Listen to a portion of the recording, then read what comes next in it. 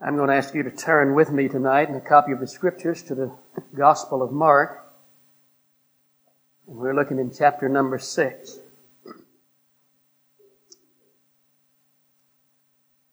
Mark's Gospel, chapter 6, please, if you have a Bible with you. And then if you'd turn also in the Gospel of John, and that'll be in number 6.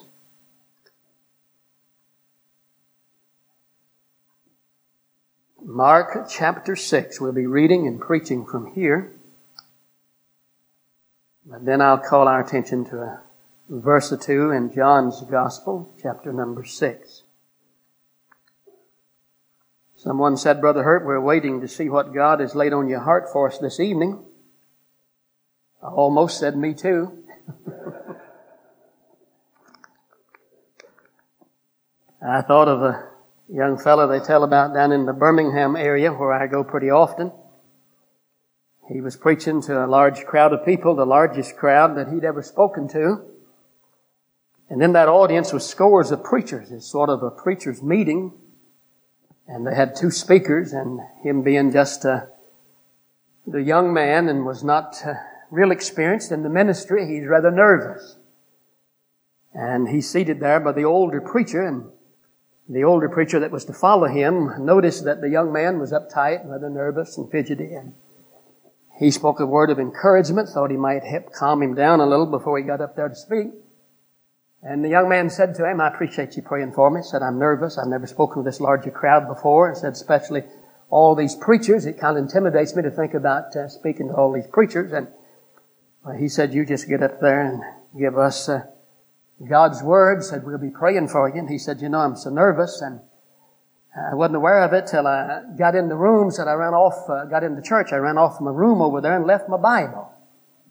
And said, I really don't have my Bible with me. And the man of God looked at his watch and he said, well, you don't have time to go back to the room for your Bible. He said, if you like, you're welcome to use mine. I really don't need it till you finish. But the young man said, I have a prepared message in my Bible over at the room. He said, what will I preach? And the man of God said, well, I guess just whatever God lays on your heart. And the young man took the man of God's Bible and he began to look through it, and it was marked with a ribbon like some of the Bibles are, and he turned there and, of course, opened it where it was marked and had a topic across here and an outline down the side. He looked at it, and he kind of liked it. And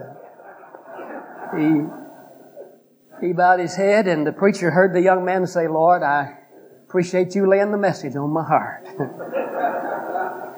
And he prayed. I mean, they said, they couldn't believe it. I mean, a novice, a beginner, and his message, it's every way you could measure it. It's correct, homiletically, and all of it, He's got 3 points, and all of it literated, and all the sub-points, and he's just right down the line. And while he's preaching, those men of God over that large audience, they're hollering, amen, glory to God. All of them except one. And he's just sitting there staring at him, thinking, that's not right. Well, that's my sermon. He's the kind of preacher that these other preachers use him in their churches, and he's got a brand new sermon, new outline, fresh illustrations, and he'd resist the urge to preach that for weeks, saving it for that particular service. And that night, that young preacher just going right down the line with it. About 35, 40 minutes later, he gave the Bible back to the man of God, and the man of God said, that's good preaching. He said, thank you, brother. But he said, the problem is, that's my sermon, and that was for tonight. He said, I'll be up there in 5 minutes. What will I preach? He said, just preach whatever God lays on your heart. Amen.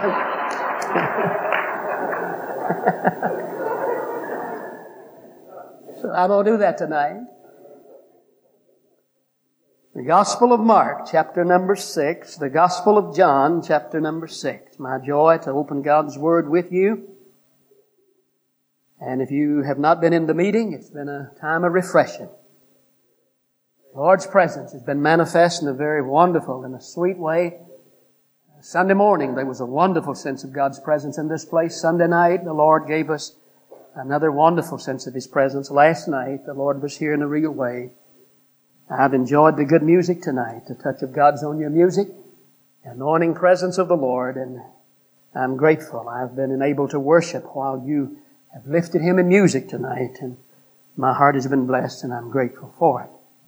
Always a joy to have the men of God with us in a meeting. We're glad you preachers and dear pastors have taken time to be with us tonight.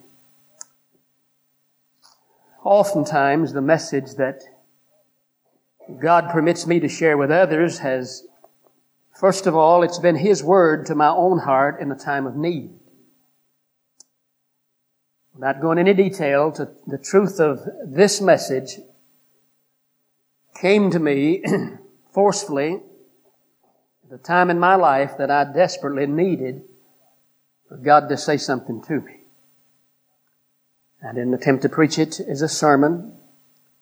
In fact, I didn't even tie these passages together for a long time after that. It was just God coming to me, let me repeat, in a time of need and saying something to my own heart and encouraging me in that time and just letting me know who He was. And then later, when I was a pastor, working my way through some of the books of the Bible, I came through this passage and He let me try to put it together as a sermon. Look with me tonight in Mark 6 and verse 30. And our text tells us tonight, the apostles gathered themselves together to Jesus and told Him all things, both what they'd done and what they'd taught. He said to them, "Come ye yourselves apart to a desert place and rest a while. For there are many coming and going, and they had no leisure so much as to eat. And they departed into a desert place by ship privately. And the people saw them departing, and many knew Him, and ran afoot thither out of all cities, and outwent them, and came together unto Him. And Jesus, when He came out, saw much people, and was moved with compassion toward them, because they were as sheep not having a shepherd. And He began to teach them many things. When the day was now far spent, His disciples came unto Him, and said, This is a desert place, and now the time is far past. Send them away, that they may go into the country round about, and into the villages, and buy themselves bread, for they have nothing to eat. He answered and said to them, Give you them to eat. They say unto Him, Shall we go and buy 200 penny worth of bread, and give them to eat? He saith unto them, How many loaves have ye? Go and see. And when they knew, they say, 5 and 2 fishes. He commanded them to make all sit down by companies upon the green grass. They sat down in ranks by hundreds and by 50s, and when He had taken the 5 loaves and the 2 fishes, He looked up to heaven and blessed and brake the loaves, gave them to His disciples to set before them, and the 2 fishes divided He among them all. And they did all eat and were filled. And they took up 12 baskets full of the fragments and of the fishes. And they that did eat of the loaves were about 5,000 men. Matthew tells us, plus the women and the children. I've been told by those that have great insight in the Scriptures that maybe there was as many as 15,000 people in that audience. 5,000 men, plus the women and the children. Now that's His miracle of the loaves. All 4 gospel writers gives us that miracle. The only one, all 4 of them reports. But look at verse number 45. I'd preached from here before I saw that He's tying all this together. And I was taught by a Bible teacher over 30 years ago that you don't understand a verse, a text, if it starts with the word "and," unless you understand what's preceded. You can't get the truth of it, all of it, if you don't tie it to what's just preceded. So what He's just told us, what happened, and straightway, that's Mark's seemingly favorite word, we'd understand it immediately after this happened. So keep that in mind. He does something here rather unusual. And straightway He constrained His disciples. We wouldn't injure that truth if we suggested that the word constrained means He insisted. Literally, He made them, had to use some force to do it. And straightway He constrained His disciples to get into the ship and to go to the other side before to Bethsaida while He sent away the people. And when He had sent them away, He departed into a mountain to pray. And when evening was come, the ship was in the midst of the sea, and He alone on the land. And He saw them toiling and rowing, For the wind was contrary unto them. And about the fourth watch of the night, he cometh unto them, walking upon the sea, and would have passed by them. But when they saw him walking upon the sea, they supposed it had been a spirit, and cried out. For they all saw him, and were troubled. And immediately he talked with them, and saith unto them, Be of good cheer, it is I, be not afraid.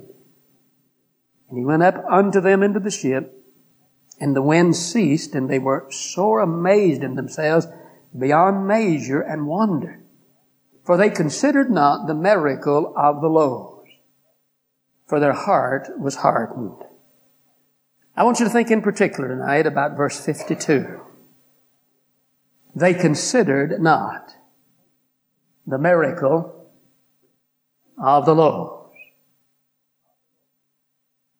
What did he intend for them to learn about the miracle of the loaves that they did not learn?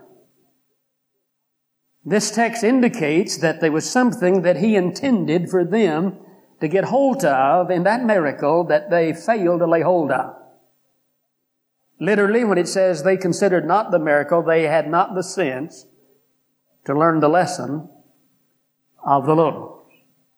I want to talk to us tonight about the lesson of the loaves. They considered not the miracle of the loaves. I preached through this book. When I was in the pastorate, my style of preaching was to take a book and just try to work our way through it. Sunday mornings, we went through the Gospel of Luke, spent a couple years, spent over a year in the Gospel of Mark. And I recall when we came to this text, when God let me share it as I'm attempting to tonight, I entitled the message then, Don't Forget the Bread. The apostles did. He just worked a miracle, immediately having worked, I think, one of the greatest miracles he ever performed. Great significance to it in that all four gospel writers, Matthew, Mark, Luke, and John, all gives us this miracle. And immediately he pushes them out to sea. And he goes up on the mountain to pray. And they encounter a storm, and it's so severe that in their trying to get through this contrary wind, it's called, they're putting forth such an effort. They're toiling in their rowing. But the Scripture says the wind was contrary to them. He's teaching a lesson in the miracle of the loaves, and he's giving an examination in the storm. He often does that. Often he will take and begin to work in a way in our lives to get us to learn something about who he is and what he can do. And then he'll examine us to see how well we are learning the lessons that he's attempting to teach us. A lesson being taught and an examination being given. Now, they've encountered a storm, and it's an unusual storm because these disciples, they know the water. They've lived out there. They've made a living out there. But this time, this storm had so affected them that the Scripture says that they were sore amazed in themselves beyond measure. I mean, it's so unusual for them. Someone has suggested that literally it is saying that they were bent out of shape. And they're filled with amazement and wonder.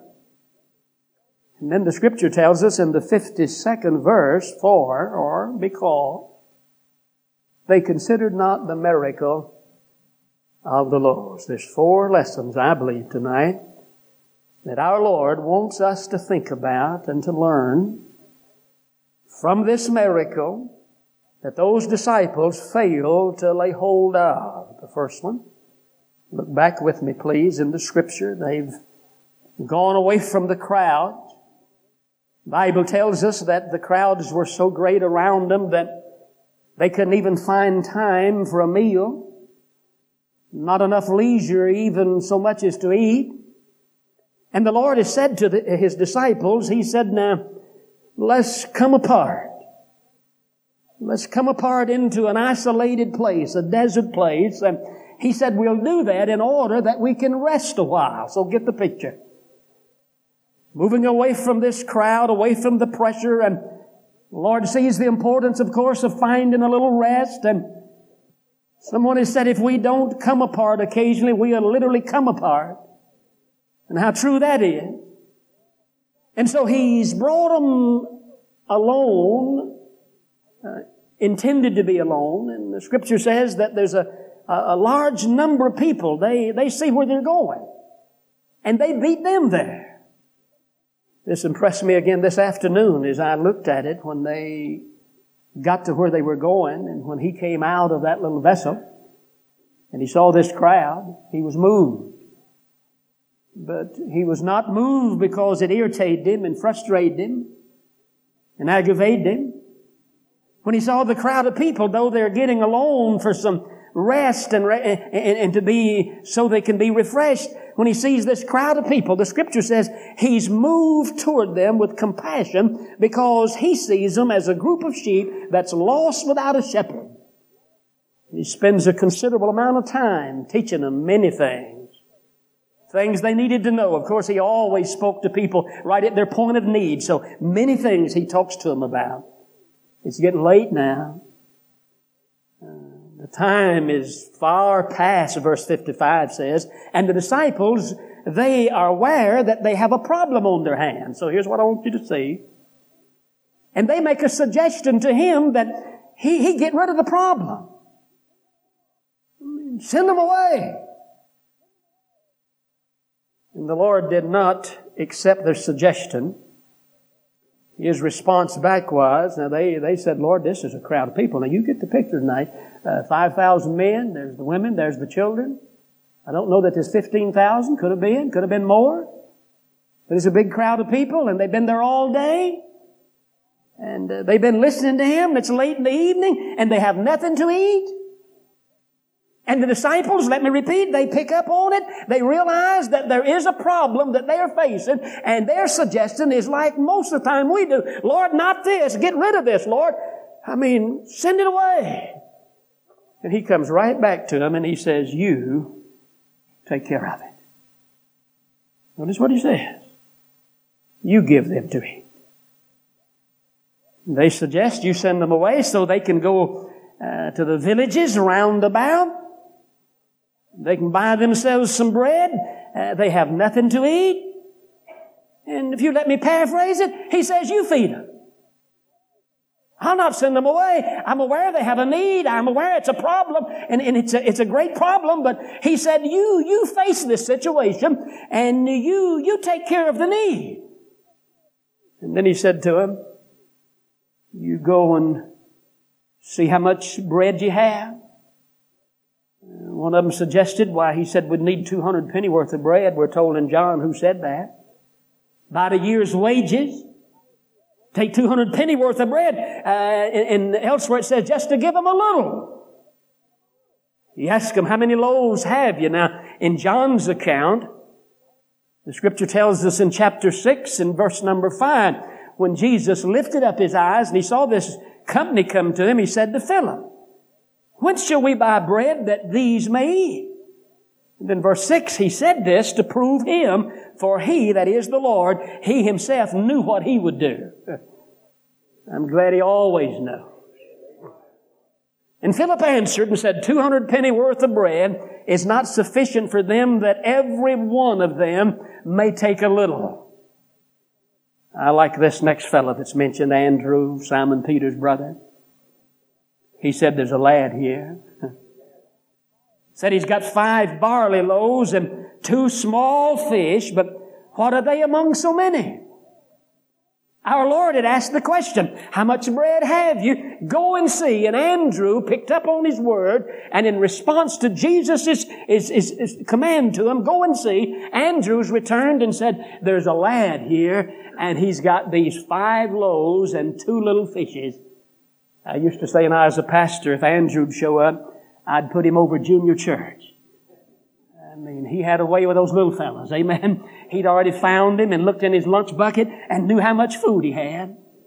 He said there's 5 loaves and these 2 little fish, but granted, Lord, It's little, and what is this that among so many? I think the Lord smiled and He said, make them sit down. Ranks of hundreds and then 50. And our text told us tonight that He looked up, He brought the blessing of God upon that lad's lunch. He broke the bread. He divided the fish. And He gave to those disciples, and those disciples did what would have been impossible. And when they said, send them away, and when He said, you feed them, the Lord is teaching them, first of all, the lesson that we ought to learn tonight, the lesson from the loaves, is that we should never assess our situation in light of our own resources. See, they looked at their situation. They looked at that which was at hand. They looked at the problem they had, and they thought of solving the problem, meeting the need in light of their own resources, and they said, it can't be done. Why, it was Philip who said, Lord, it'd take a year's wages. Somebody'd have to work all year, and then it'd just be able to give them a little. I mean, when we run up on a situation that overwhelms us, when we face a problem that we can't solve, if we're not careful, we fall into the group that Philip's in.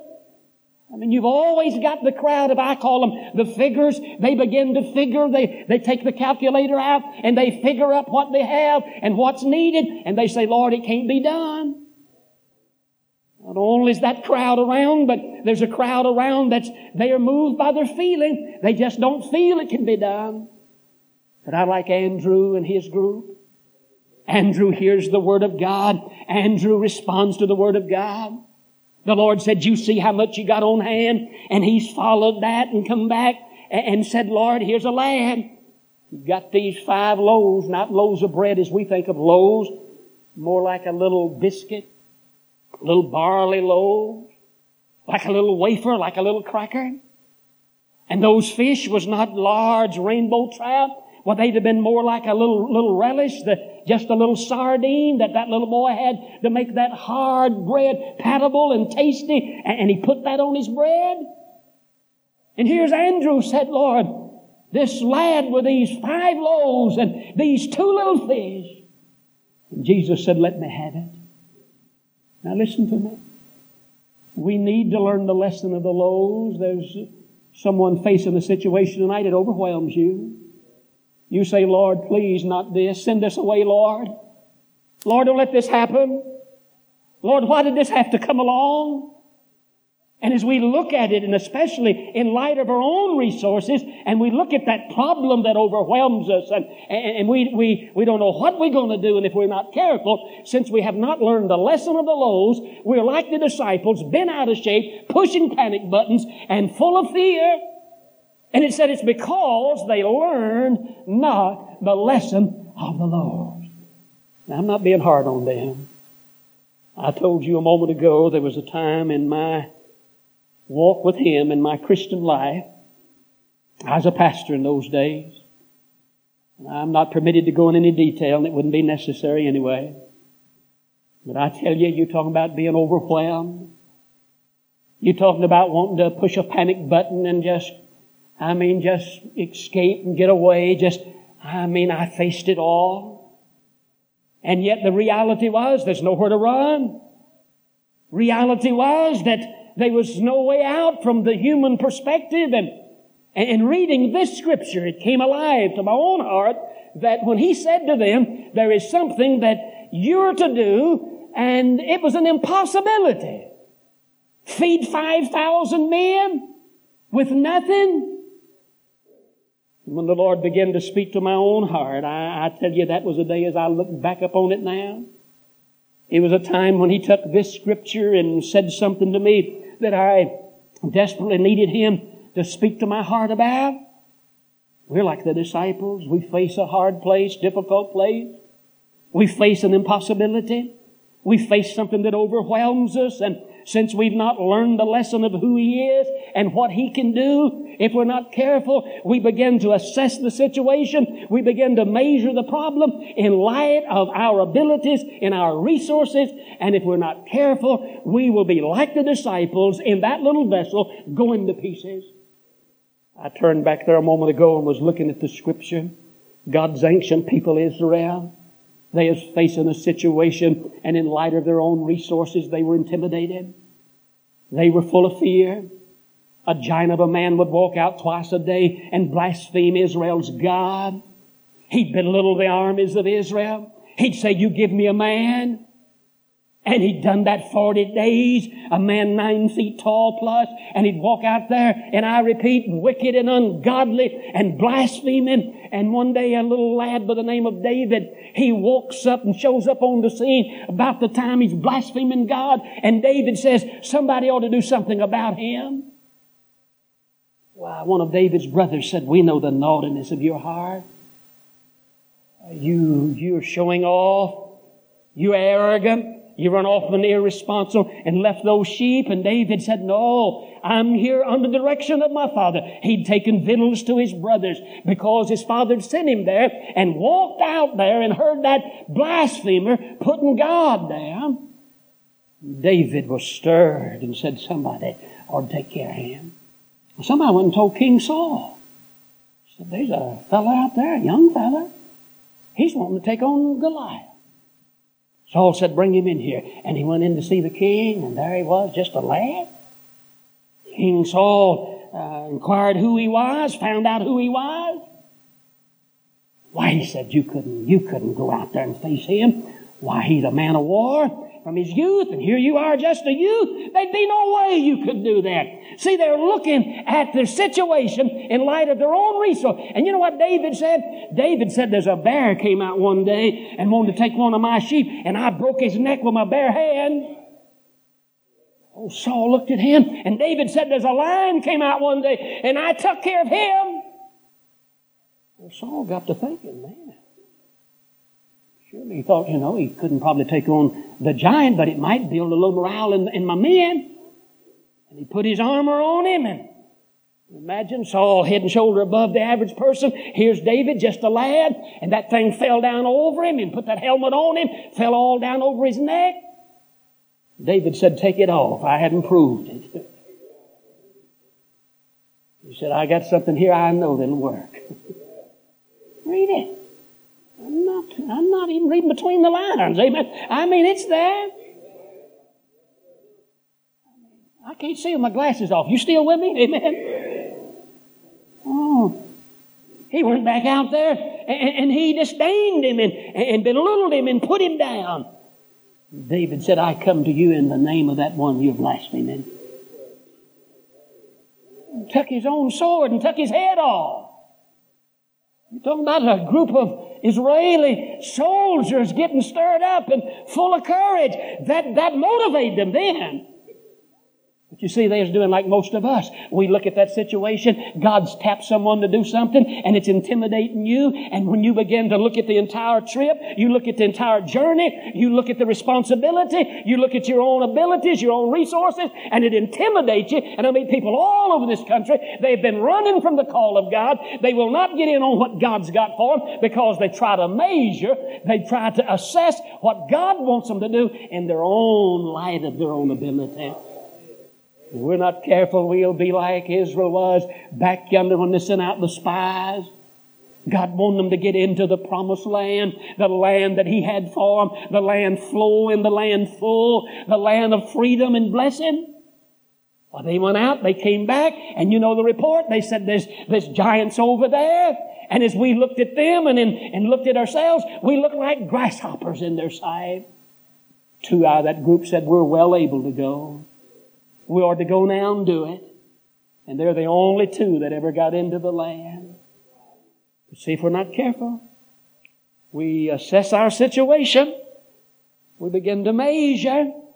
We begin to take inventory, and then we conclude that it can't be done. That's lesson number 1. We should never assess our situation in light of our own resources.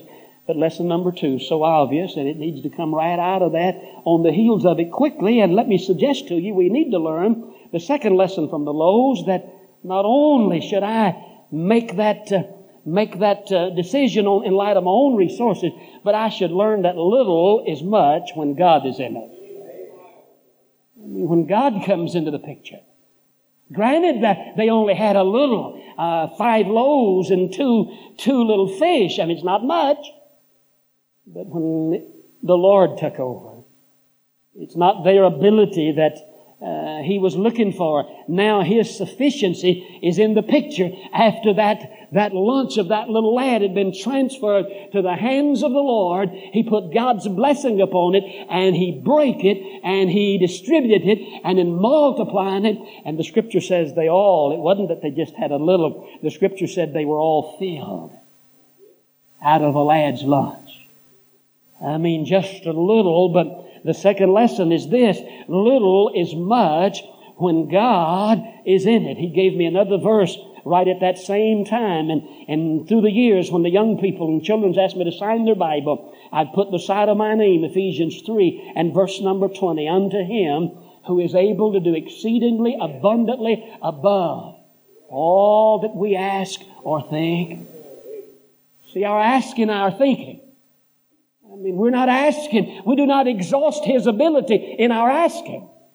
I've heard it misquoted. The text does not say it's above everything we could ask or think. That's not what Paul was saying. Paul says He's able to do exceedingly, abundantly above what we ask or what we think. See, those Ephesians in their thinking and then their asking in their prayer, I mean, it didn't start to come up to the level that he was able to do and what he wanted to do. And many of us in our asking tonight is far beneath of His ability and what He wants to do for us. Little is much when God is in it. I heard of a fella, he just changed jobs. He's the new CEO of a large corporation. They've moved him into this affluent area, and he tells about it. He said the first Saturday morning out in the yard there, and he's meeting some neighbors, and they were talking, and said his neighbor next door had a big Rolls Royce parked there in his drive, and the company had given him largest Cadillac a few years ago, and they still made those big ones, and largest Cadillac that they made, and his was parked there. And he's interested in cars, and he begins to ask about the Rolls, and he asked his neighbor how much horsepower that thing has, and the fellow said, I don't know. He said, how much horsepower has that Cadillac got? He says, 450 horsepower.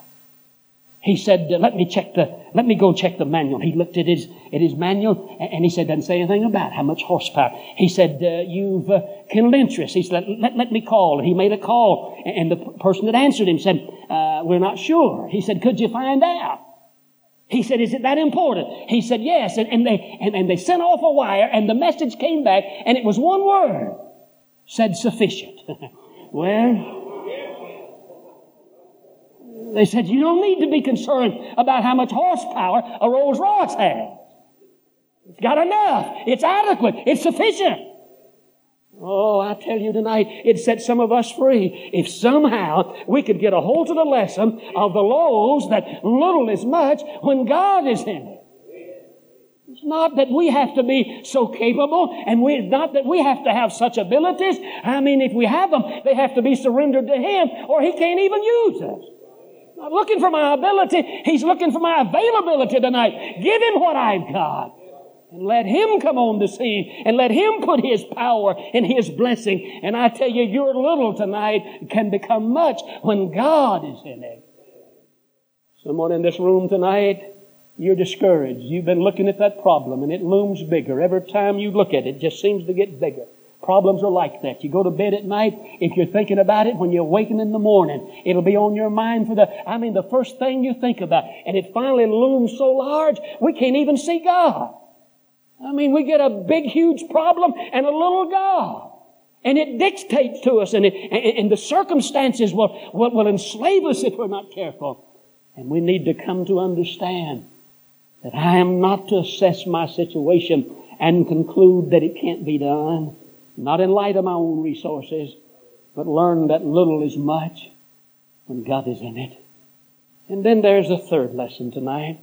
Not only should I learn from the loaves that in the light of my own abilities and resources, I should never make any decision with just that in mind. Come to understand that little is much when God takes over. But then this is encouraging to me. This is sweet to me. The third lesson that I see here. Every difficulty encountered with Christ, notice that now, they face in this situation that, to say the least, was a difficulty. Responsibility they have, overwhelming to them. And then to test them, he puts them in that little vessel and pushes them out at sea in the middle of that storm. And then comes walking to them and steps aboard and calms the situation and calms their own hearts. But the lesson is this: every difficulty encountered with Him enriches you. It doesn't diminish you. It doesn't really, in the long run, it won't harm you. It doesn't take away. You notice the Scripture says after this was all over, and here's what I want you to see, they had no bread to start with. Now that's the difficulty they're facing. They have been told by Him to feed a multitude, and they have nothing to feed them with. But when it's over, the Bible says they took up, verse 43, 12 baskets full of the fragments and of the fishes. I have heard people talk about this as just, scraps and something that's not wholesome. But when you look at John's account, who wrote much later than the Synoptic Gospels, John gives a little added insight. You know what Jesus told them? Jesus said, now you take that up that nothing be wasted. It's wholesome bread. You don't want anything to go to waste, and you take up that which is that you didn't use. And they took up 12 baskets, and immediately He put them in a ship. Now what did they do with the bread? Think with me. He said, I don't want it to go to waste. They didn't leave it out there. They got a miracle at their feet, out at sea, when they're going to pieces. I mean, they're sitting there with a miracle right at their feet, just a little earlier in the evening. It's late in the evening when He's teaching them, and real late in the evening, He performed His miracle. They took up the bread, and now here they are in the middle of the storm, and they got 12 baskets of bread with them. One person asked me, Brother Hurt, is there some significance to that 12? I think so. 12 of those preachers. Preachers need bread, amen? I mean, He's looking after them. And the point is this, and the lesson for our hearts tonight, is that when you face that situation, and some of you have been thinking of a situation tonight, it could be in the physical realm, financial realm, it could be an emotional realm, it could be a circumstance, it could be a number of things tonight, and it strikes terror to us. Oh, we awake in the morning and say, oh God, I would that this was a dream, that it wasn't real. And we'd like to escape it. We'd like for Him to send it away. But reality is most of the time He doesn't send it away. And we can't run from it. We have to sooner or later face the realities of life. And so if we're not careful, our hearts are full of fear and anxiety, and we fret over it.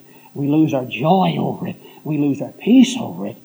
And it's because we're looking at it in light of our ability without bringing Him on the scene. And then when you're willing to face that, with Him, that difficulty that you encounter with Him will enrich you instead of diminishing you. Now, if we had the time tonight, we won't take the time, but if we had time tonight, we could have folks in this building to stand and give a word of testimony after you'd had a little time to reflect. And I tell you, you could tell us about some storms in your life, difficulties in your life. You could talk about some times of test and trial in your life that, you didn't run from. It didn't make you a bitter person. You was willing to encounter it. Even though you didn't understand it, you was willing to say, Lord, you're still on the throne. I'm your child. And I'm willing, Lord, you helping me, and I'll take whatever comes. And there's people in this audience tonight, and I'm thinking of one that has shared something with me in the days past. I wouldn't embarrass you. But when you told me about it, I sensed then the enrichment. I sensed then the lessons that you learned about our gracious Lord when you was willing to stand and to face that reality, though it was difficult to say the least. Now you can testify and say, it didn't really take away from me. It helped me. It's just like fire doesn't destroy the metal. Fire doesn't destroy the gold. It makes it more precious. It takes away that which is unreal and the dross when it goes through the fire. And tonight, if you'll just look at that situation and say to Him, you helping me, Lord. You giving me wisdom and grace. I'll not run from this. I'll stay faithful and true. I'll stay with you. And I tell you, there'll be a day come on the other side that you can say, He enriched me. He helped me. I thought this afternoon, that the Lord might let me share something tonight. And I'd even thought after I started speaking and closing here tonight, something that I don't often share. I doubt if anyone in this area has ever heard me mention it. But He has let me know even since I started preaching that He doesn't want me to tonight. Just suffice it to say that I think I'm safe in saying His darkest hour in 3 years that I've tried to live for Him, the darkest hour I was ever called upon to go through. As I said, I'm not permitted even often to ever even mention it, much less in a sermon. Threatened to do me in, to say the least. Enemy said it's over. But if He'd have permitted me to tell you that tonight, and I trusted I could have said it in the right spirit, I could say to you that that turned in to be the most blessed experience in 32 plus years God has ever let me encounter. We threatened to be the end. And circumstances themselves said, it's it, it's over. And the man who is with the Lord now brought not this text to me, but a similar scripture in reality. He said to me, he may not tell you why, he don't often do that, and he quoted Spurgeon. And said Spurgeon used to say, when you can't trace his hand, you can trust his heart. A man of God whom I respected and looked up to, and I mentioned him today. He was with the group I was with. He was one of my mentors in my early ministry. He and A.W. Tozer was close friends, and I was with that group in my ministry, first part of my ministry. Such a man of God, aged man then. Was so sensitive to the Spirit of God and had such wisdom of God. And I can honestly say to you that what the enemy told me was the end turned out to be, I think I'm safe in saying, in my understanding, the most blessed experience He ever let me go through. He don't want me to tell you that. I want to close by sharing something that trivial, really. It may seem silly to some of you. I can laugh about it now, but I couldn't then. I'm talking about a difficulty. I'm talking about a problem. I'm talking about a need. I'd started a meeting. I'd gotten to where I was to start, and I'd become aware on my way there that I was having car trouble. Serious car trouble turned out to be. And I'm not a mechanic, but I know enough about it. I knew I had a problem. It was a transmission problem. And I bought a car, and the car had a little age on it, but it had no miles on it. I have a brother that he kind of helps keep my car running, and I took him to see it. And the price they had on it was a Park Avenue Buick, and give me a good ride on the road. I had a back problem, and that would help me. And I couldn't afford a new Park Avenue, and this, practically was a brand new one, but it did have a little age on it, and the couple that bought it, he'd passed away. And his wife attempted to drive it a few times, and the family took it away from her, said she's dangerous with it. And so now she's laid aside, and the car's been parked for 3 years, and it's brand new, has no miles on it. And when the person found out that I was in need of the car, and he mentioned to him, and I tell you, I didn't, that was worked out for me. And boy, when they told me what they'd let me in the car for, my brother said, man, alive, if you have to put a transmission, motor, and everything in it, it'd be worth it. And so, he's my counselor when it comes to a car. So I went and got the car, and I hadn't had it very long. And sure enough, going to a meeting, and I was in the mountainous area. I'm from the country, but I'm talking about mountains now. And I stayed 25 miles from the church in a motel, closest motel to the place. It was way up in a mountainous area. Coal mining part of the country up in there. And I'm going up through there that night, and the roads like this. Winding roads, and there's no guardrails, and you can look off over here, and it's a bottomless pit way off there. And I look, and my car started doing that. And I got to another gear. I knew it was a loose transmission. Had a fellow there in church, and he went out there. He said, preach that thing. It's gone, boy. you do well, get back over there 25 miles. And he gave me 2 names of 2 garages to call. One of them was a Buick dealer, another was another dealer there. So I called him the next morning, and I said to him, told him my problem, told him how long I'd be there. That's Thursday morning, or no, it was Friday morning. And I said, I'll be here today and tomorrow. Leave Sunday after morning service. He said, man, if we do it, we'd have to get right on it. And he said, I'd get some folks to stay with it, preacher. And I said, well, you know, I'm a long ways from home, and tell me in ballpark figure, what are we talking about? What can you do that for? And he said, between $1,200 and $1,500. I fell over. I said, $1,200? I said, well, last transmission I got, I think, was $300. He said, when? I said, it's been a while. He said, it's been a long while. Well, we laughed and talked a little bit. Now, I don't read something I'm not. I wasn't trying. I don't go around telling, a hard luck story, none of that. I'm not, I wasn't doing that, trying to get him to do something for nothing. But I do look for a good deal if I can find one. So I called the other fellow, and he said, well, that kind of transmission? He said, you're talking not under 12, and it could go to 17. I said, thank you. I prayed about that. I'm being honest. I talked to the Lord. I said, Lord, what I need to do? I don't claim to hear God like I'd hear you. I don't have no hotline to heaven. I don't hear a voice. But I tell you, God made as clear in my heart as He's ever. He said to me, I got that under control. And I want to make sure it's Him. And I said, Lord, and He said, everything's all right. And I got peace about it. I was calm about it. Drove that car back up that mountain that night, and it did it again. I said, Lord, you hear that? Doing it again. And it did. Seemed like His word. Preacher said, I said, yeah, I talked, fellas, but I said, I'm going to leave here Sunday, and I'm going away on up towards Roanoke, Virginia. Got to drive back out the interstate from where I was at in the mountains and drive all afternoon on up near Roanoke, start a meeting. I said, I'm just going to trust the thing. If it falls down, I'll call and tell them, come get me. And he said, all right, I'll pray for you. I took off after morning service and got over near the interstate, and I didn't have time to stop for lunch, to eat a meal. So I pulled in a fast food place and got me a chicken sandwich. And it's cold and half snow and sleet and rain. And pulled up there to pay her and put the window down. And when the window down, this electric window, boom, it went all the way to the bottom of the door.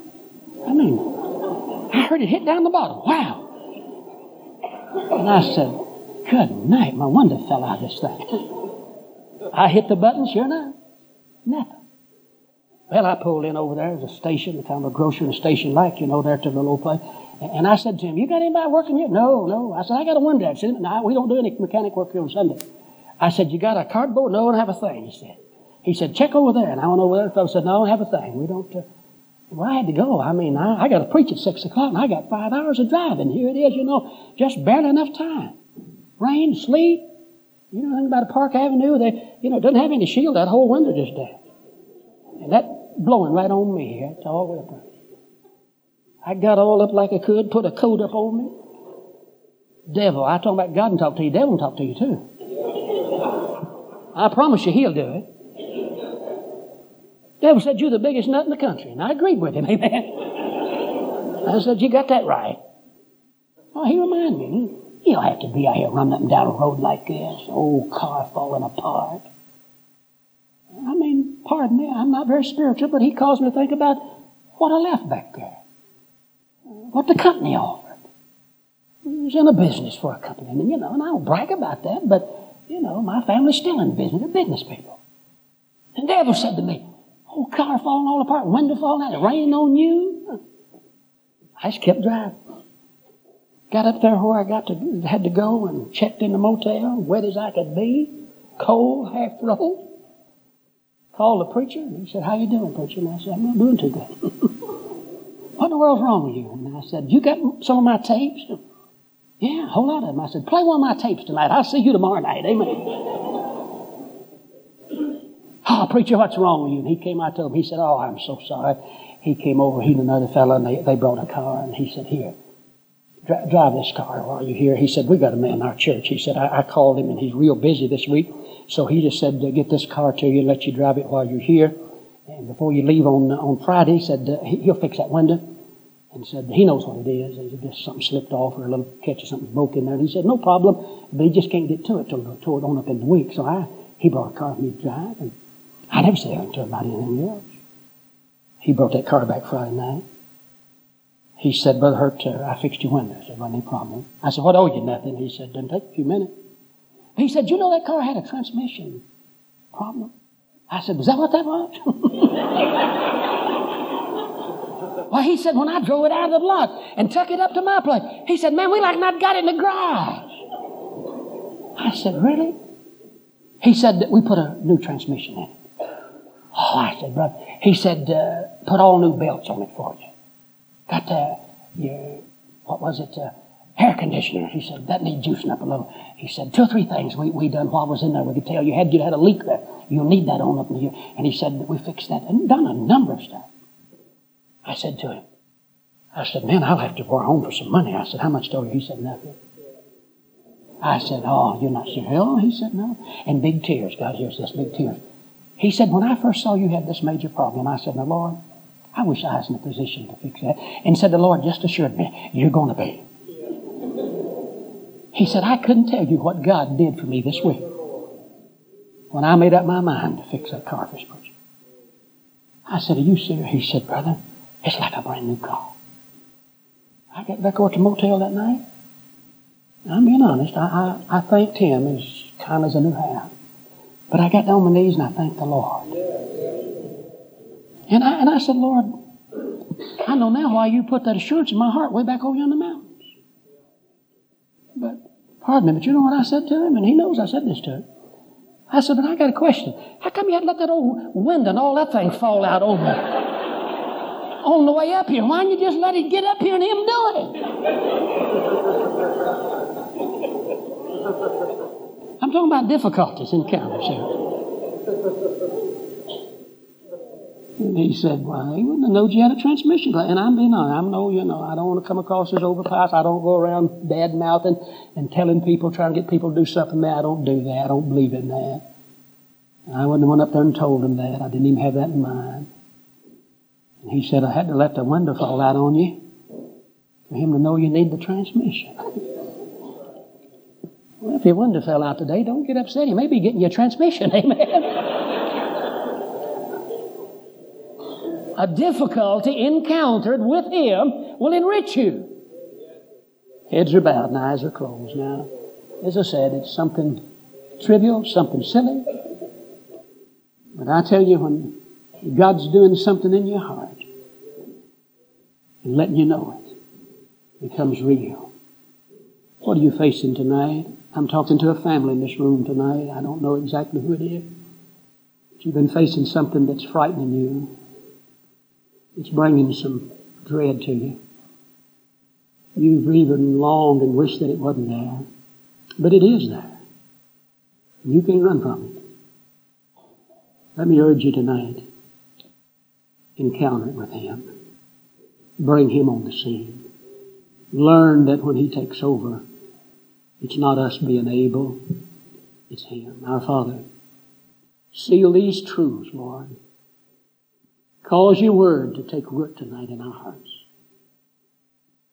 Lord, it's just been some simple truth, scattering truth really, but something you've brought to my attention more than once to help me in time of need. Help me tonight to consider the miracle of the loaves. What all is involved in who you are and what you want to say to us. Thank you for the blessings that's been ours, even when it didn't appear to be a blessed time. But you turned it into something that enriched us. When the enemy had something else in mind, but as Joseph said, but God. Thank you for those times when you took over and made a blessing out of something that otherwise would have been a curse. I pray for your people tonight. Lord, I don't know who all you want to talk to, but some of us tonight, you're saying something to us. And may this be a night that we learn the lesson of the Lord. Amen. Stand with us, please, all over the room. The pastor will be here in a moment. You may just want to come and talk to him. There are people here now talking to God. You may want to slip out and just you're coming saying, Lord, I'm going to bring this need. I'm not going to fret over it anymore. I'm not going to become embittered over it. I'm not going to blame other people. I'm going to quit running from it. I'm going to face it and let you do what you want to do. While we wait, while they bless us with music, you just come. There's people kneeling around here. Come on. God's talking to a whole lot of hearts. I sense He is. While we wait, God bless you. Come on, just bring that need. It may be some young person. God's been tapping you on the shoulder and saying, I got something for you to do. And it's been frightening you. You've been wondering, oh God, I can't do that. I tell you, it won't get better till you just put up the white flag and say, Lord, here am I. Some in this room tonight, there's something overwhelming you. And indeed, it's a fact. There's burdens here tonight, and they're too big for you to carry. And you'd like for God to send them away. Every parent knows when the child is in trouble, that's your trouble. Every grandparent knows when the grandchild suffers, you're suffering with them. God will let you be an intercessor, as I preached the other night, and you can come on their behalf. While we wait, come on, God's working.